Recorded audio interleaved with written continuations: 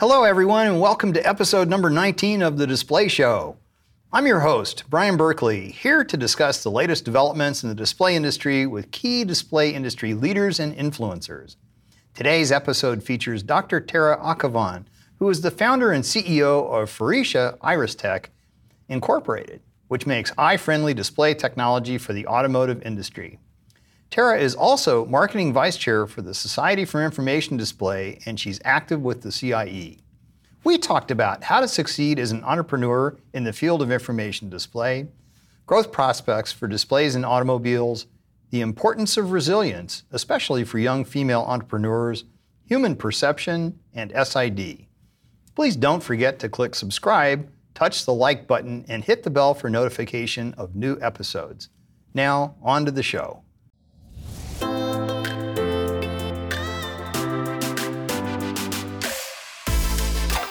Greetings, everyone. Today's guest is Dr. Tara Akhavan, who comes to us from Montreal, Canada.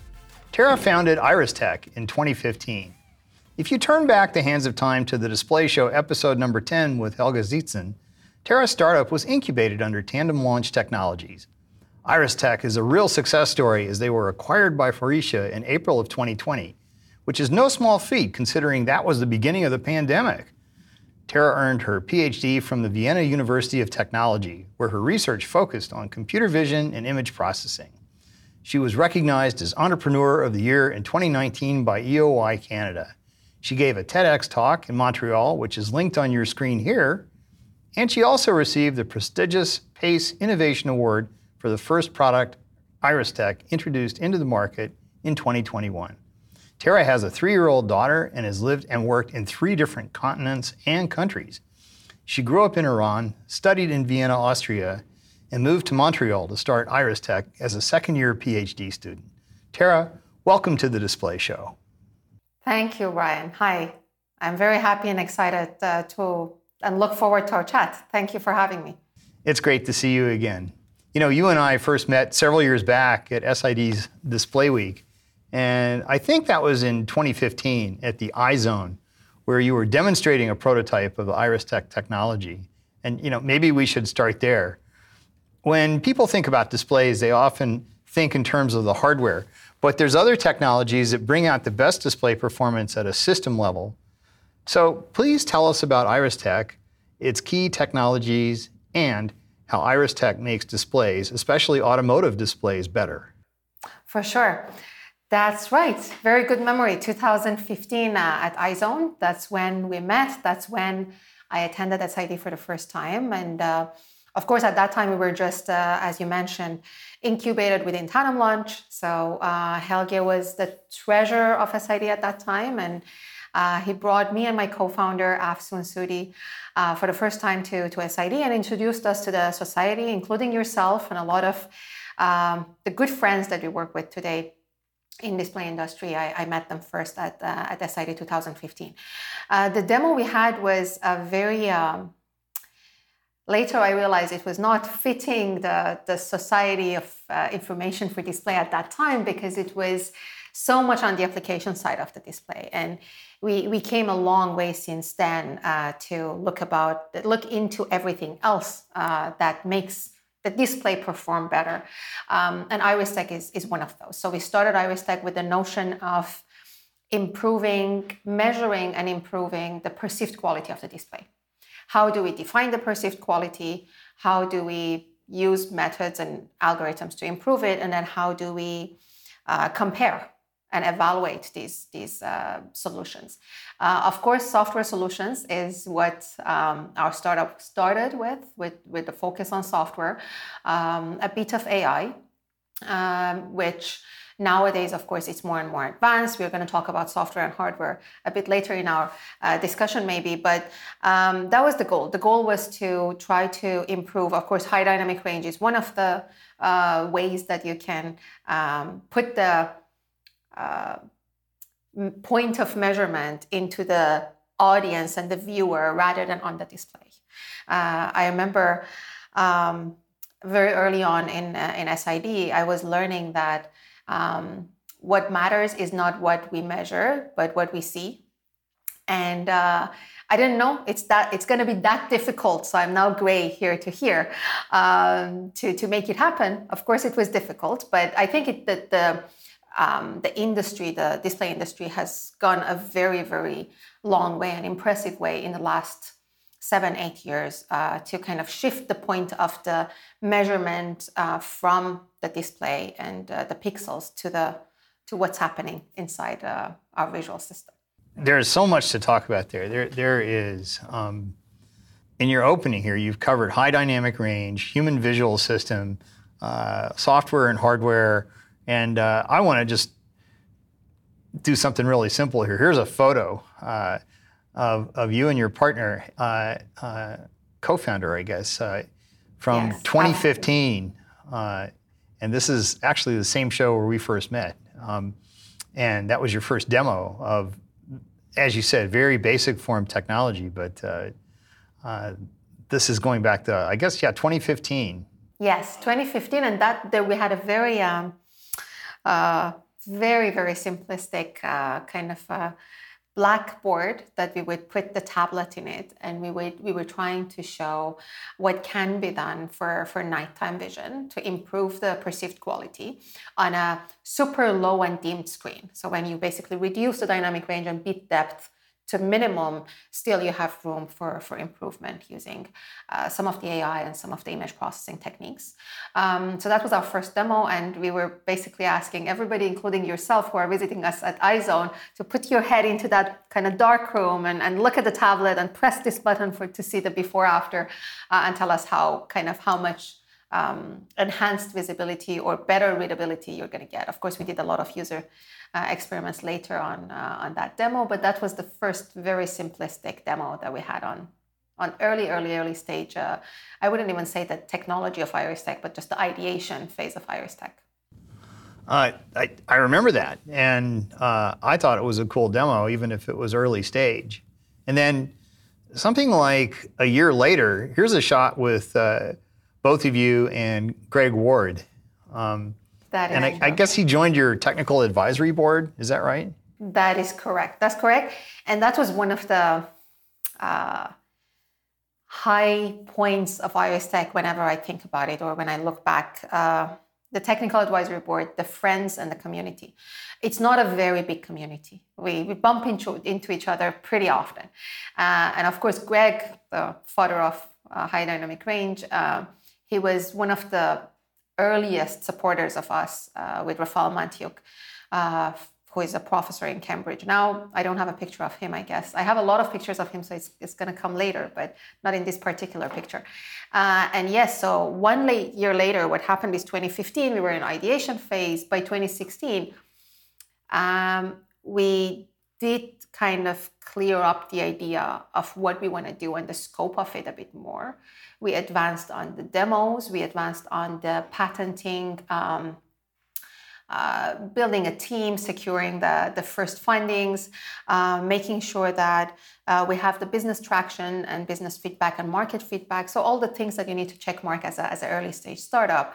And one of the important ones for me was that I inherited and learned this one from Helge was to build a technical advisory board. Greg was probably the first technical advisor we had on board, and I'm very happy and proud that all of them are still with us post-acquisition, with some additions post-acquisition of IRYStec. And we just ran our 2022 in-person technical advisory board annual meeting a month ago in Montreal. So yes, it's one of the pleasures of the work and things that I enjoyed the most, working with Gregs of the world. Well, there's two photos to look at then. Here is a shot, and we can see Helge is in the middle. So yes. Was he the one who told you about these check boxes? And yes, he was my investor and technical advisor and mentor. So it was a lot of hats that he was wearing at that time. I think that picture is from 2016. And that's when we incorporated IRYStec. So we graduated from Helge's Tandem Launch Incubator, and we became an independent company at that time. And we had our first technical advisory board meeting in person in IRYStec offices at that time. That's an office in WeWork where we were staying. I think in that picture, if I'm remembering correctly, you also have Alan Chalmers from Warwick University still working with us. It's a pleasure to have been working with him for a while. I think you have Jonas Unger there.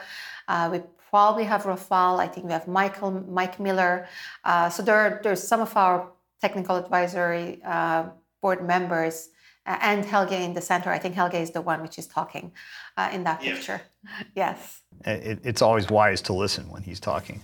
Yes, everybody is listening in that picture.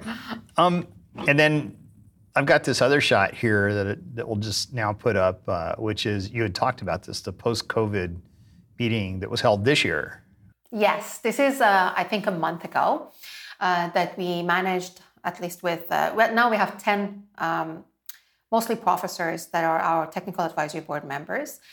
And this shot is when we managed to get together after almost 3 years. So the last TAB meeting in person was September 2019. 2020, 2021, we had it, of course, virtually, which was not at all the same. And 2022, that shot is us all excited. And part of the excitement, of course, is the TAB and the discussions, but a big part of it is the fact that we could all meet together and brainstorm in person, which adds, of course, so much more value than being limited to the screen.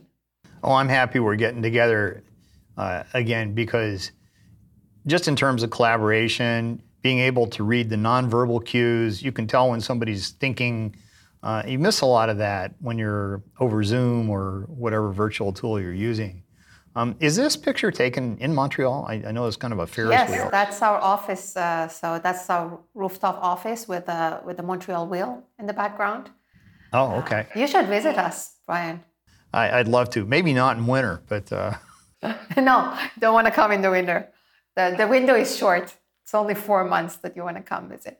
But it's a beautiful city from everything that I understand. And people I know who've gone there and lived there are very bullish on it, not just because of all the things to do, but also the business climate is quite positive. Of course. I think Helge mentioned a bit, he touched on the AI ecosystem. Of course, he mentioned on the tax refund and the government research subsidiaries, which are significant in Quebec particularly. So all of that makes it very interesting in terms of building a startup in Montreal.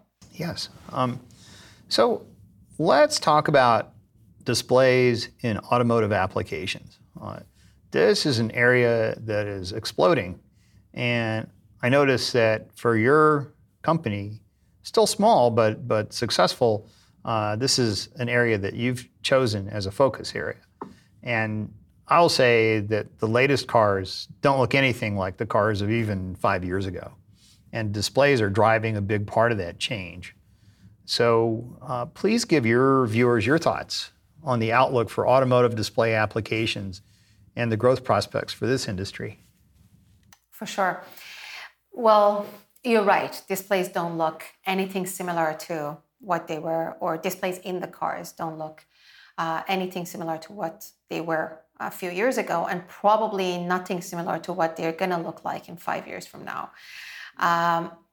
And it's very interesting because originally my startup was not focused on automotive industry to start with.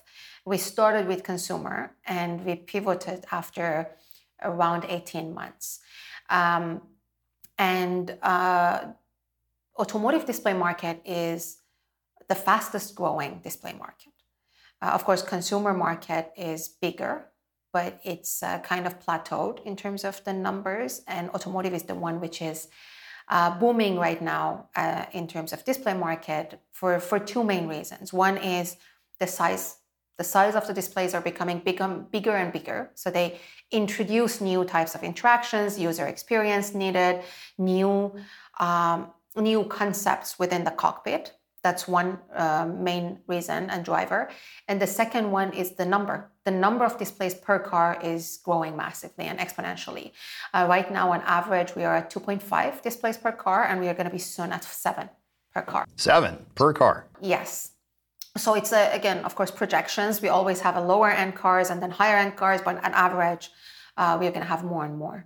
And more different types, right? Right now, you can see that there was always a question of OLED being adapted in the automotive industry or not. What will happen with micro LED coming into play? What can we do with transparent displays in terms of automotive and driving? What happens with all the functional safety and all the requirements that automotive has that you need to still make sure that you're compliant with? So it's a lot of well-known. It's a massively fast developing industry within automotive for displays, I guess. Of course, head-up displays are there, but there's so many limitations with them. And all of those limitations that we face currently in terms of visibility of the head-up display, how much you can control, the attention of the driver to what is needed and required in particular time when they're driving. Distraction is a challenge. Power is a huge challenge right now. And displays are one of the main driving points after the engine when it comes to interiors, one of the main power-hungry parts of the interior in the cockpit. So all of that means there is a lot of room for innovation, for improvement, and disruption. So I think there will be user-centric use cases defined that will change the way that we integrate and use displays in the car in the near future. You know, at Display Week this year, at the exhibition, there was actually a new Mercedes-Benz, yeah. A new Mercedes-Benz on the show floor, Yes. and you know, everybody could get into this car and look at it, and I've got a photo of it up here. It's so modern and stunning, and completely resets driver expectations and owner expectations about what a car should look like. And so this thing that I'm showing here is Mercedes-Benz Hyperscreen. I think it's sometimes called MBUX. Maybe that's Mercedes-Benz User Experience, is a guess. And I understand that your company's product is in this car. So That is true. yeah, tell us about that. For sure. Happy to. So yes, Mercedes-Benz is our first customer in production with our first product. And that particular hyperscreen that you're talking about, on particular classes of Mercedes-Benz, I think that demo was probably a S-Class, if I'm not mistaken. In the middle screen, which is the OLED screen for infotainment, our technology was adopted in 2021. We first got adopted in Mercedes-Benz back in 2020. It's a lot of things that happen with the timeline. So we got acquired in April 2020. We started working with Benz around 2017, and our product was on the street with Benz by August 2020 in E-Class convertible. And then 2021 is when the Hyperscreen came out with S-Class. And yes, our software is integrated in that as well for sunlight visibility purposes. So what we do is we make sure that we maintain the perceived quality of the display when there is harsh lighting conditions such as sunlight or nighttime driving. And these are super challenging conditions because it's not just like the difference between day and night, but somebody can be in a bright ambient, drive into a tunnel, and suddenly it's dark. And you have the human visual system adaptation time, but you also have the instant, yes, everything changing quickly. So it's not a simple problem at all to figure out how to make the display look its best and not be a distraction, not be overly bright, but also be properly visible and make it seamless, because the driver shouldn't have to know any of this is going on. They should just, oh, there's my display and it looks right kind of experience, right? Very on point as usual. And that's why we were lucky to partner with Benz as our first and lead customer.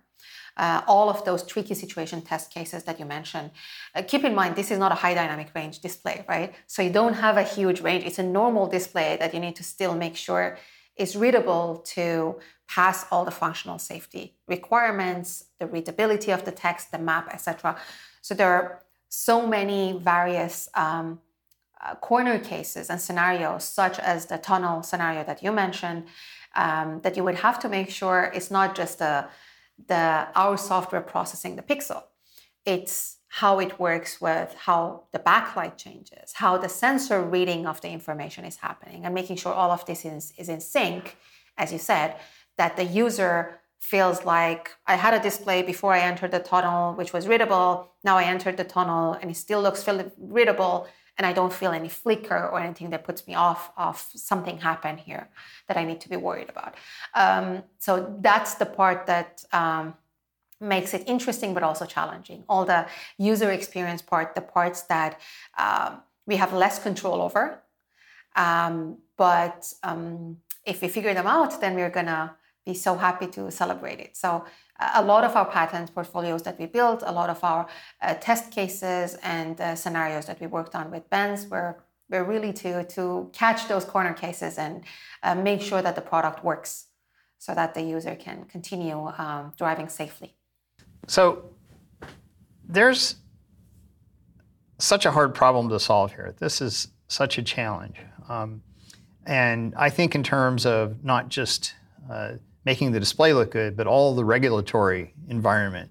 For instance, in the US, we actually have two agencies, NHTSA, which is National Highway Transportation Safety Administration or something like that. Then there's the Department of Transportation. I think in Canada you have something called Transport Canada, is that right? Yes, that's correct. And every country has its own regulatory body.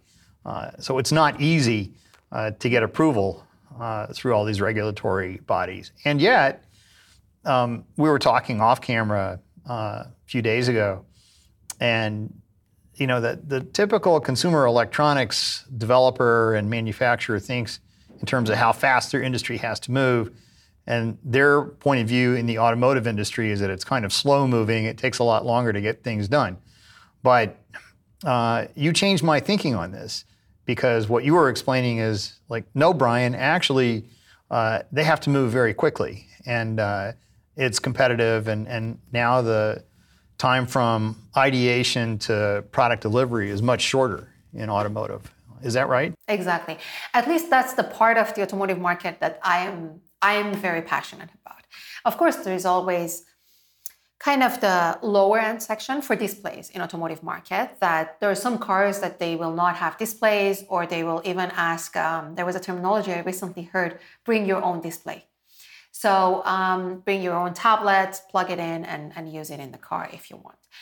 So of course, we're not talking about that sector, but the kind of more advanced part of the automotive industry, the brands that we know, mid and high-end cars, for sure had to. I think this was a challenge maybe 5 years ago, 6 years ago, that they were slow. But today you can say that a lot of improvement has been done. So they know that, especially when it comes to adapting software as a service, software as a product, they need to be so much faster. The cycles cannot be the usual 7-year cycles, because the technology is going to be completely outdated by the time that the car is going to be on the street. In our case, it was 3 years from really collaboration with Daimler to have the software in the car in production. And of course, Mercedes-Benz is one of the fastest and more innovative pioneers in the industry. But you're completely right. And I agree with you that not necessarily today you can say that automotive follows consumer. So sometimes it can happen that automotive goes to production faster with a feature, and consumer follows if they see that's working and that's the need of the end user. So you can, of course, it's still majority of the cases that you feel something in your consumer device, and then you start demanding it as an end user in the car. But our product was one of the examples of leveraging image processing to solve sunlight visibility in the car first, and then followed by consumer devices, mobile devices, and laptops in the market. So I think it's becoming more and more fluid. So you cannot have that kind of rule of automotive is going to take 7 years and consumer is going to be always within 1 year or 18 months. Definitely there is competition. Definitely there is overlap of suppliers. Definitely there is an ecosystem that is working together. So there today you can see that Netflix is working with Tesla, for example, or Hulu is working with Tesla, I guess. So there is, even on the content side, these walls are broken. And this is the fun part, because you can have the A to Z of the content creators to the display guys, the real estate, wherever that real estate is, whether it's in my car or on my watch, to kind of work all together to bring the best and most realistic perceived quality to the viewer. And I think this is an interesting era that we are living. I'm excited by the fact that all of this is becoming more collaborative than ever. Well, and it's certainly true that whichever one comes first, the technologies developed in one can be applied in another area. So, for example, the idea of what the automotive display is doing, somebody takes their iPhone or their tablet outside, and suddenly it's in sunlight, but part of it's in the shade, and you have to try to make that image look as good as possible. A lot of the same technologies or ideas could be carried over, and that's exciting. I have to ask you, where did the idea for the Mercedes Hyperscreen come about? That's a good idea. Good question. I am not sure if I can really answer the full question, because I know the hardware part of it was years of research and discussion within Daimler back then, Mercedes-Benz today, and there were generations of tests that they were doing to define what will be their next big thing for their new car. We were part of that journey with them on the software side, in terms of how they advanced the software and the content and the HMI side to match this massive, beautiful hardware piece. So we witnessed part of the journey, but how it really came about, there is a lot of collaborations they have with great suppliers, I think, on every part of it. And I know that Benz now started back in 2016 and now probably is very solidly having their own software team as well. A company called Ambition, who is taking care of their software and HMI in Berlin. So this is, to the extent of my knowledge, all of this within the last maybe decade was a priority for them to work on the A to Z, as we discussed before, to make sure they bring in the software part and, of course, work with the best in the industry for the hardware part to make this very interesting, unique experience that you feel from the dealing with the display. They certainly thought about it in terms of a system solution, and that's becoming more and more important. It's not just about a piece of hardware, but it's about the hardware, firmware, the software, the integration into a system, user experience, many considerations. And I think that's going to become more and more important to people who have, even if their mindset is siloed into, I make the glass, they're going to have to be thinking more broadly to design the right kinds of displays. So I'm going to switch gears a little bit. It's really challenging to start a new company, and especially in the display field. And many startups don't succeed. So I want to congratulate you on your success. We had talked a little bit about check boxes, but what do you think were some of the key factors that led to IRYStec's success? Key factors. First, congratulations. Thank you for the congratulations and kind words.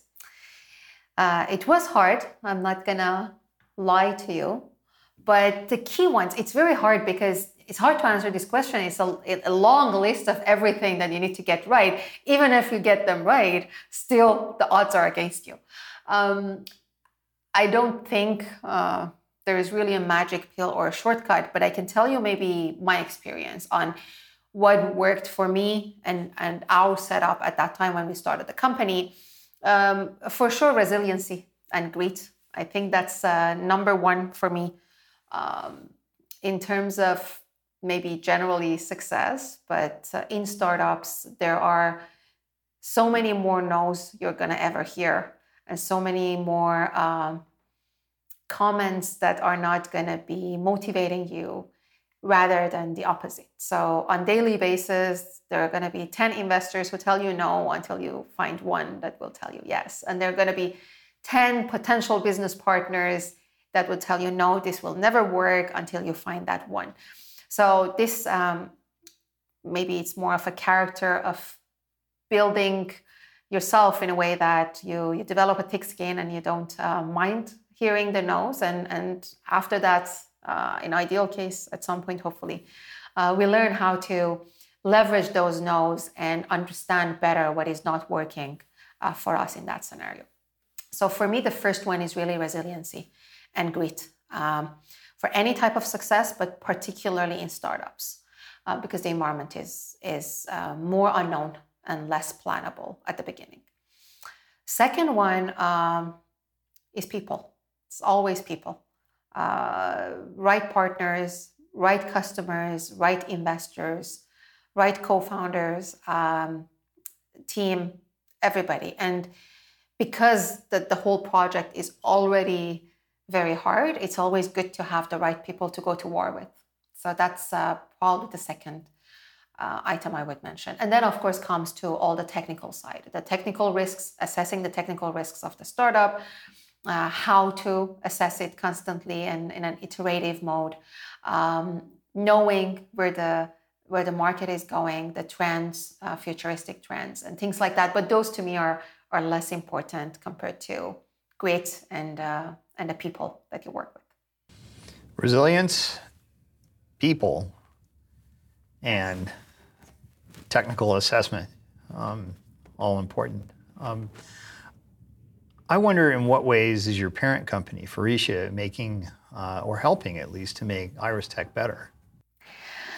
In a lot of ways. So maybe a little bit a brief on Faurecia, because since we joined Faurecia, also a lot has happened. Last February, they're called Forvia now. So if you want to really be accurate, it's Forvia Faurecia. So Forvia is now emerged after acquisition of Hella by Faurecia. So it's a new name since February this year. And they are the 7th largest automotive tier 1 company globally, with 150,000 employees in 40 different countries. So Faurecia was already a very big company when we got acquired, but of course after merging with Hella, they've become even more broader and bigger in terms of footstep, but also the diversity of the products that they're going to provide to the automotive industry. So being part of such a big company from a team of 15 engineers, it's a big shift. And one of the goals that we had when we were discussing the potential acquisition right before COVID, this is a funny story. I open parentheses here. The executive team from Faurecia came to visit us on March 10th of 2020. And the next team, so this was with their EVP at that time and their CTO. Wait, this is at the beginning of the pandemic, really? Right at the pandemic. And of course, we didn't know it's going to be a global shutdown within 4 days from there. So they flew back, and the next team was supposed to meet us the week after. So I think on a Thursday, we said goodbye. And on the next Tuesday or so, the next team from Faurecia is supposed to come here to discuss roadmap and details. And then we had the whole pandemic happening, I think on March 13th in Montreal, if I'm not mistaken. So we shut down, and we had to, both sides, we had to figure out what are we doing now with this, right? And it shows their agility. Of course, on their side, we were small. We are used to unknown parameters dropping on our head all the time and dealing with it. But for me, it was very interesting that they managed to move forward with the same timeline, with same plan and everything, and switching immediately to remote mode to continue the discussions. Sorry, I'm just going to close the parenthesis. It's just reminded me of the pandemic time. So since we got acquired, and as part of our discussions during the acquisition period, we had few very important key topics that would very clearly specify what would be the win-win situation on both sides. Of course, we had the roadmap and roadmap merging. That's more of a technical side, that our roadmap and our products would fit within Faurecia's vision and what they have. But when it comes to operations and business side, one of the interesting things was that they immediately had the idea of building the hardware version of our technology or IP. We were software-only product at that time. Software-only is cool, but it might be, at that time for sure, a bit early for automotive.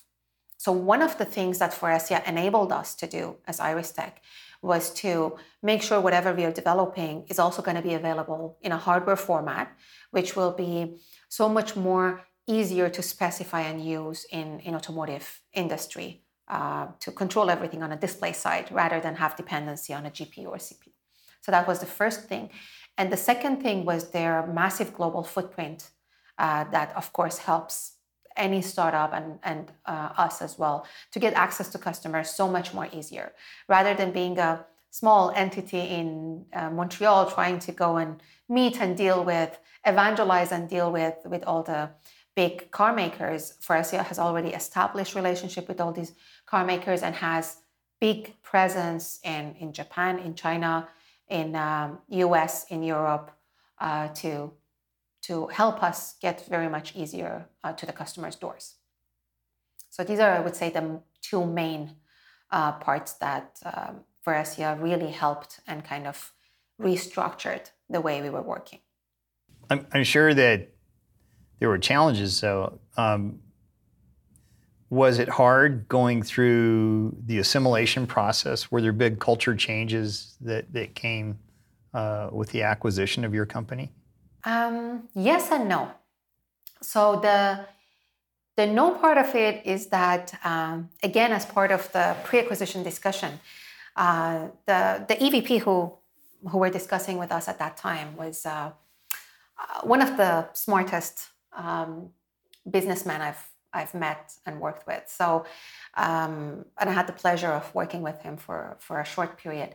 But he clearly wanted to make sure that, and I think Faurecia's general higher management had this clear understanding and idea of keeping IRYStec as a separate entity in Canada. So we didn't really merge the company so that we can still keep some of the benefits of being in Quebec, as well as keeping the startup mode and spirit, as they call it. So a lot of our colleagues and team members, if you ask them, probably they haven't been even affected by the acquisition, which I think is unique. It's very smart of Faurecia, and it was new. I've heard a lot of horror stories about post-acquisition before that. We were a little bit worried on what's going to happen. 2.5 years later, we have still majority of our team there. We have expanded the team here in Montreal. So I think that was a very right decision to keep the startup spirit. But of course, then there are other parts which we try to limit it to some of our people within the company. When it comes to finance, when it comes to legal, when it comes to the supporting roles, HR, that you will be affected, of course, when you merge into any company, yet alone a startup into a big corporation, that we will have to deal with it, right? So it's still a learning curve for me. So I'm still learning big company terminology. I'm still learning big company dynamics. But I'm happy that we have both sides, right? If it was each time side extreme, it would have been a little bit not ideal. If we were still the startup, everything we want to do ourselves, then it would be not really merged into the big company. You couldn't claim you're part of the big company. You couldn't be sure you're benefiting or they are benefiting both ways. And if we were completely merged, I think we would have then lost a lot of our momentum and dynamics of the team. So the fact that we managed to kind of pick and choose the areas that we are going to really do an integration versus areas that we are going to let it more running on its own, that probably gave us the flexibility and ongoing momentum. That's awesome. It sounds like you've really been able to combine the best of both worlds. You have the stability and the funding and the customer connections of the large corporation, but you've maintained the startup hustle and connectedness and energy of the small company that you were. So that's like an ideal outcome. At least that was the plan. So we will have to evaluate where we are with that, but definitely. Right. Well, the story is still being written, right? So that is true. That's true. I found a video on you. It is called Tara Akhavan, A Perception Story. It's an interesting video, and we're going to post the link to that here for our viewers to watch. I will mention that you're not only an entrepreneur, but you are a successful young female entrepreneur in a male-dominated field. So I'd like to ask, what advice can you offer to others who are young, female, or possibly both, who might have a good idea and they want to take a shot to try to start their own enterprise? I keep learning still every day, and it's not that I've solved it. Just because we managed to sell the company and then get integrated within a big corporation doesn't mean I've solved the big question of how to deal with being more or less all the time minority in the room, one way or the other, whether it's the age or the gender or the background. I have been probably times that I've been the only immigrant, only women, and the youngest around the table. And you're also the boss. Sometimes, most of the times, no, in some of the dynamics. But the best advice I can give is just don't care about it. You cannot change everybody's view on not seeing you as a minority. But the moment you accept that you're the minority, that's when everything falls apart. At least be the one person in a room that believes none of this matters. And then act on it, right? So probably that's the best advice I can give. It doesn't mean I can always act on it. It's very difficult. It's easier said than done. But it shouldn't really matter. And the more we advance, the more we have diverse environments. Of course, it's so much more diverse now than ever. When I first met you at SID, probably you remember me because I was the only woman exhibiting on the whole show floor. But this past year SID, there were so many women and so many young students and generation that you could see are participating on the exhibition floor, iZone as well, which is great. So it's becoming better, right? But you cannot control the timing as someone who lives it, and you cannot control how many supporters you're going to have in a room. So the best thing you can do is do your thing, be confident about your thing, have the perseverance, grit, and be prepared to defend. So be comfortable with the assumptions that are going to be made and then build it up. So if you really know your thing, it doesn't matter if you get questions 5 more times. Then you just explain it for 5 more times and you try to build the trust. So that's the best I think we can do.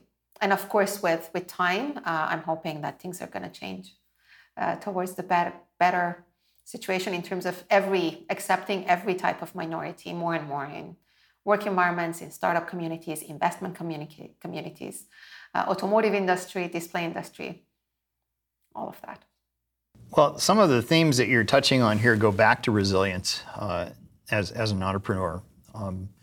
And there's another video that we're going to post right here that features you and you're talking about that in this. So I think that'll be interesting for our viewers as well. I actually remember your demo, by the way, because I thought it was a really cool concept. I don't want to say product because it wasn't at that point, but it was a cool concept.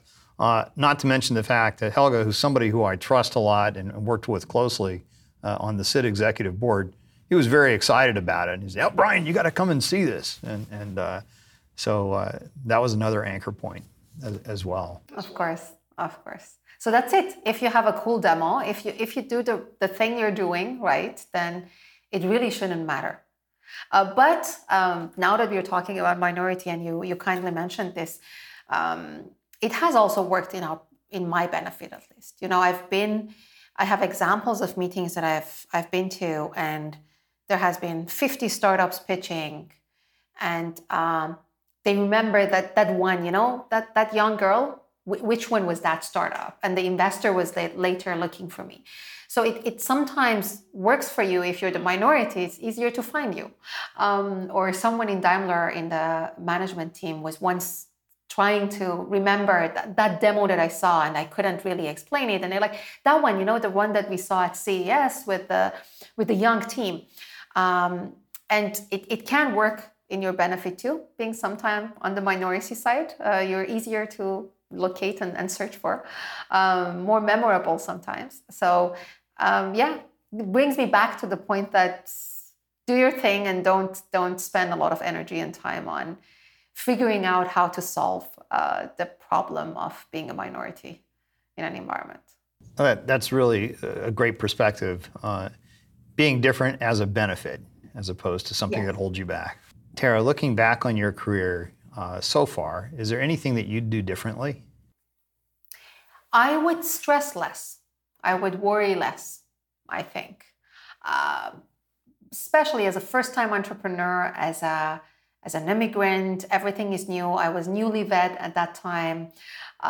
So within a few months, my whole life was changing in every aspect of it.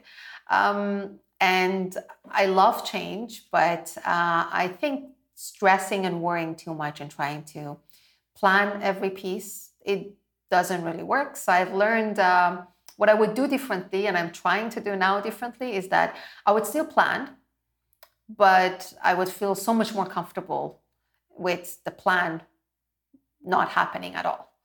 And then tuning and iterating on the planning.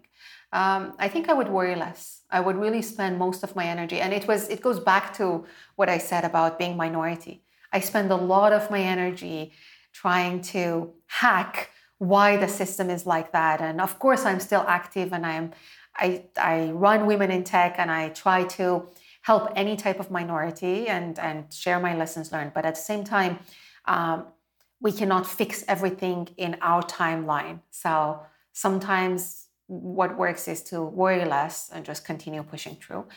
So probably I would do that. I would stress less and worry less if I go back in time.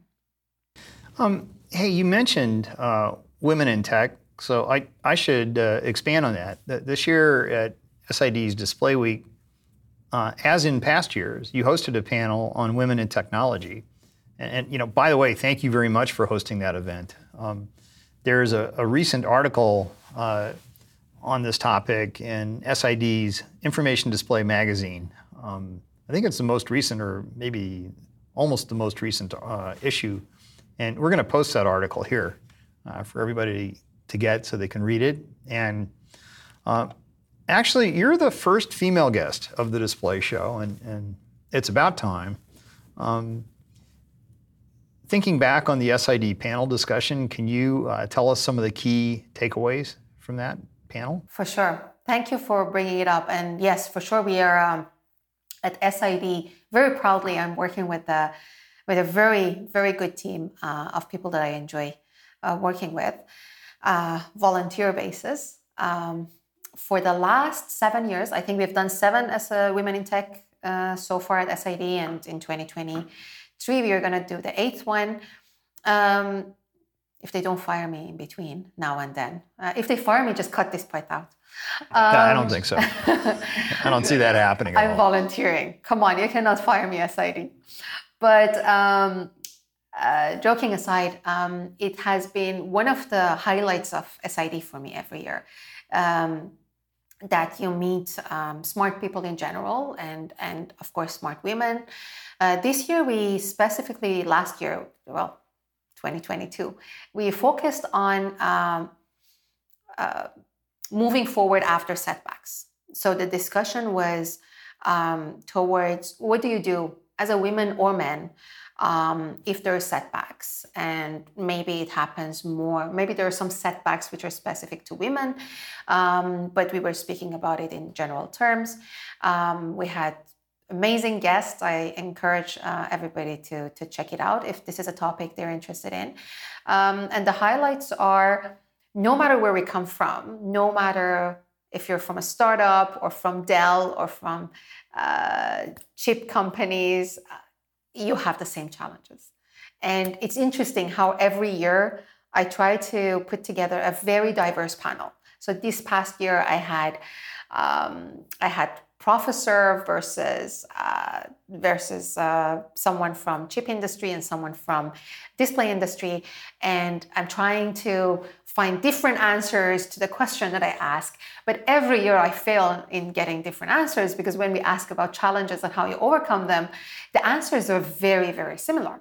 So that's the part we love. I think that's one of the main key highlights for me, that it goes back to resiliency, to grit, to success doesn't have a magic kind of equation or formula, but people who get successful in very different industries, different businesses with different backgrounds still follow at least a guideline of not giving up, pushing through, not getting disappointed too early. So that was one of the key highlights for me this year as well. Well, we're showing a photo here, and I believe it shows, looks like you snapped a selfie. That is true. Should be with Mary Loomis, Allison, and Nirui is her family name. Her family name is Nirui, but I think her name was Farnaz Nirui, if I'm not mistaken. But the three speakers on my panel, yes, that should be a photo we took together.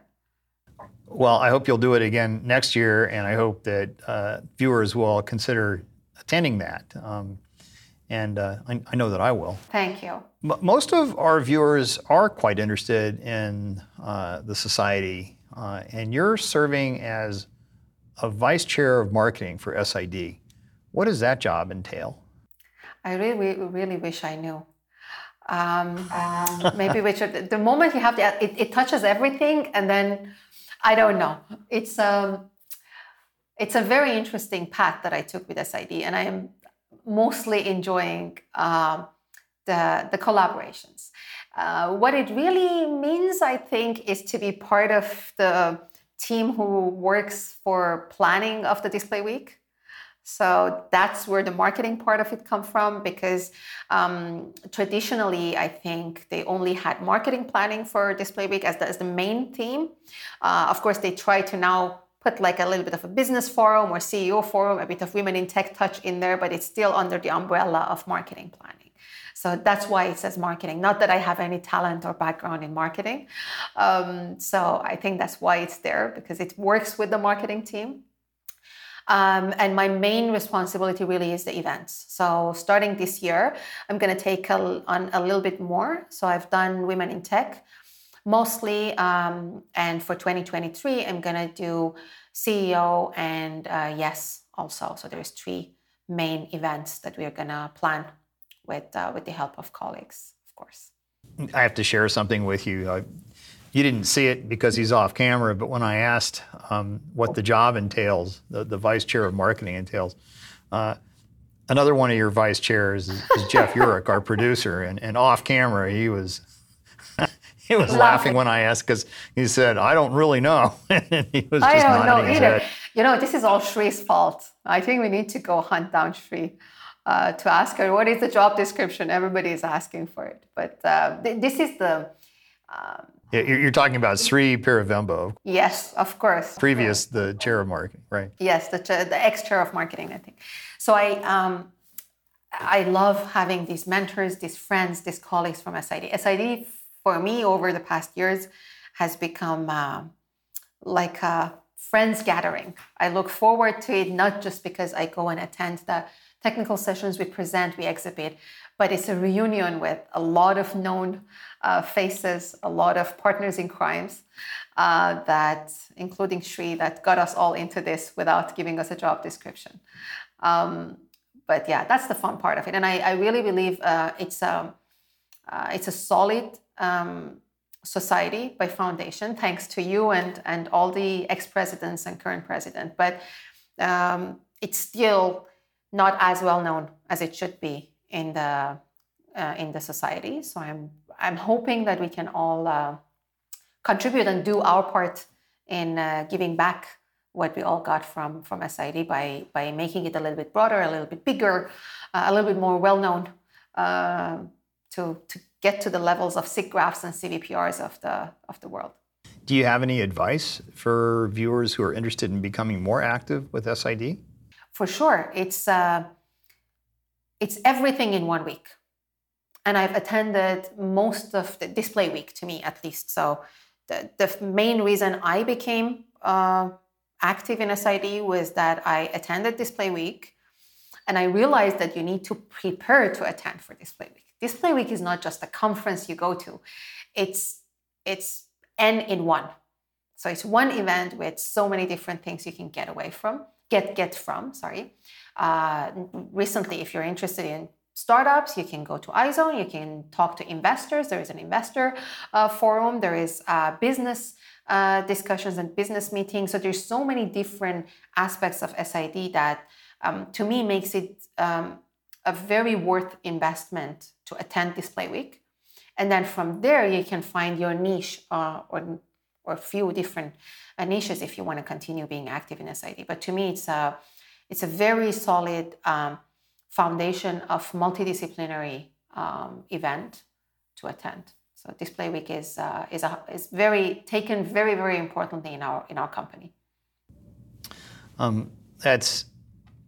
I think everything you said is so true, and of course I've been active in SID for a long time, but there's a lot of opportunity, not just for learning and participation, but also for volunteering, which helps to build networks and is rewarding in many other ways. I suppose finally we should talk about standardization activities. You're probably aware that even at my age, I remain active with SID's International Committee for Display Metrology, as well as the IEC, or International Electrotechnical Commission. And I note that you're active with the CIE, which is another important group for our industry. Can you help everyone understand why that's important for your company and what the benefits are of working on standards? Very good question. And of course, we're just learning from you. So literally, that's one of the good things they can get from SID. You can find mentors. Also, people ask me, where do you find mentors? How do you ask them to be your mentor? And SID is one of those places that you can see a lot of people, experts in the field, who are very modest and very kind to guide you through every step of your career. Standardization is one of those for me. So I started getting to know different standardization parties. And in our field, particularly, perceptual display processing, which is my domain, it's very important to be able to have a unified way of measurement and agreeing. Let's assume one of the car makers wants to use a technology that is helping with sunlight visibility. They want to write it down in their RFQ and send it out to all the suppliers. What should be the threshold or the metric they use for perceptual quality and readability in sunlight environment? So it's a long way for us, I think, to go. That's why I'm interested to be part of the standardization standardization network, because we have nothing today that can help us measure the perceived quality of the display. Or we have a little, I shouldn't say nothing. We have a little bit of starting points, but it's far from what can be specified for car makers or OEMs to be able to use it across the board. So that's my main motivation. It's equally important for the company because we are working in this area and we're hoping that we sell more and more products to help with perceptual quality of the displays. And at the same time, we need to make sure that we build a framework to measure and evaluate and specify the quality. So that to me is definitely key. It's probably as important as building the products in this field. I see so much of that also. Getting alignment across the industry on evaluation of displays, and you're touching on a really important area, which is the human perception and how to do visual assessment and actually have it be repeatable across a wide population of people. That's a really hard problem to solve. And I'm glad that there are smart people like yourself who are working on exactly that. Hey, Tara, it's been a real pleasure speaking with you today, and I want to thank you for being our guest. And we wish you all the best as you continue to drive innovation in our industry. Likewise. Thank you, Brian. It was great talking to you, as usual, and looking forward to see you next time, maybe at Display Week. Thanks again. Bye. Thank you. Have a good day. Bye-bye.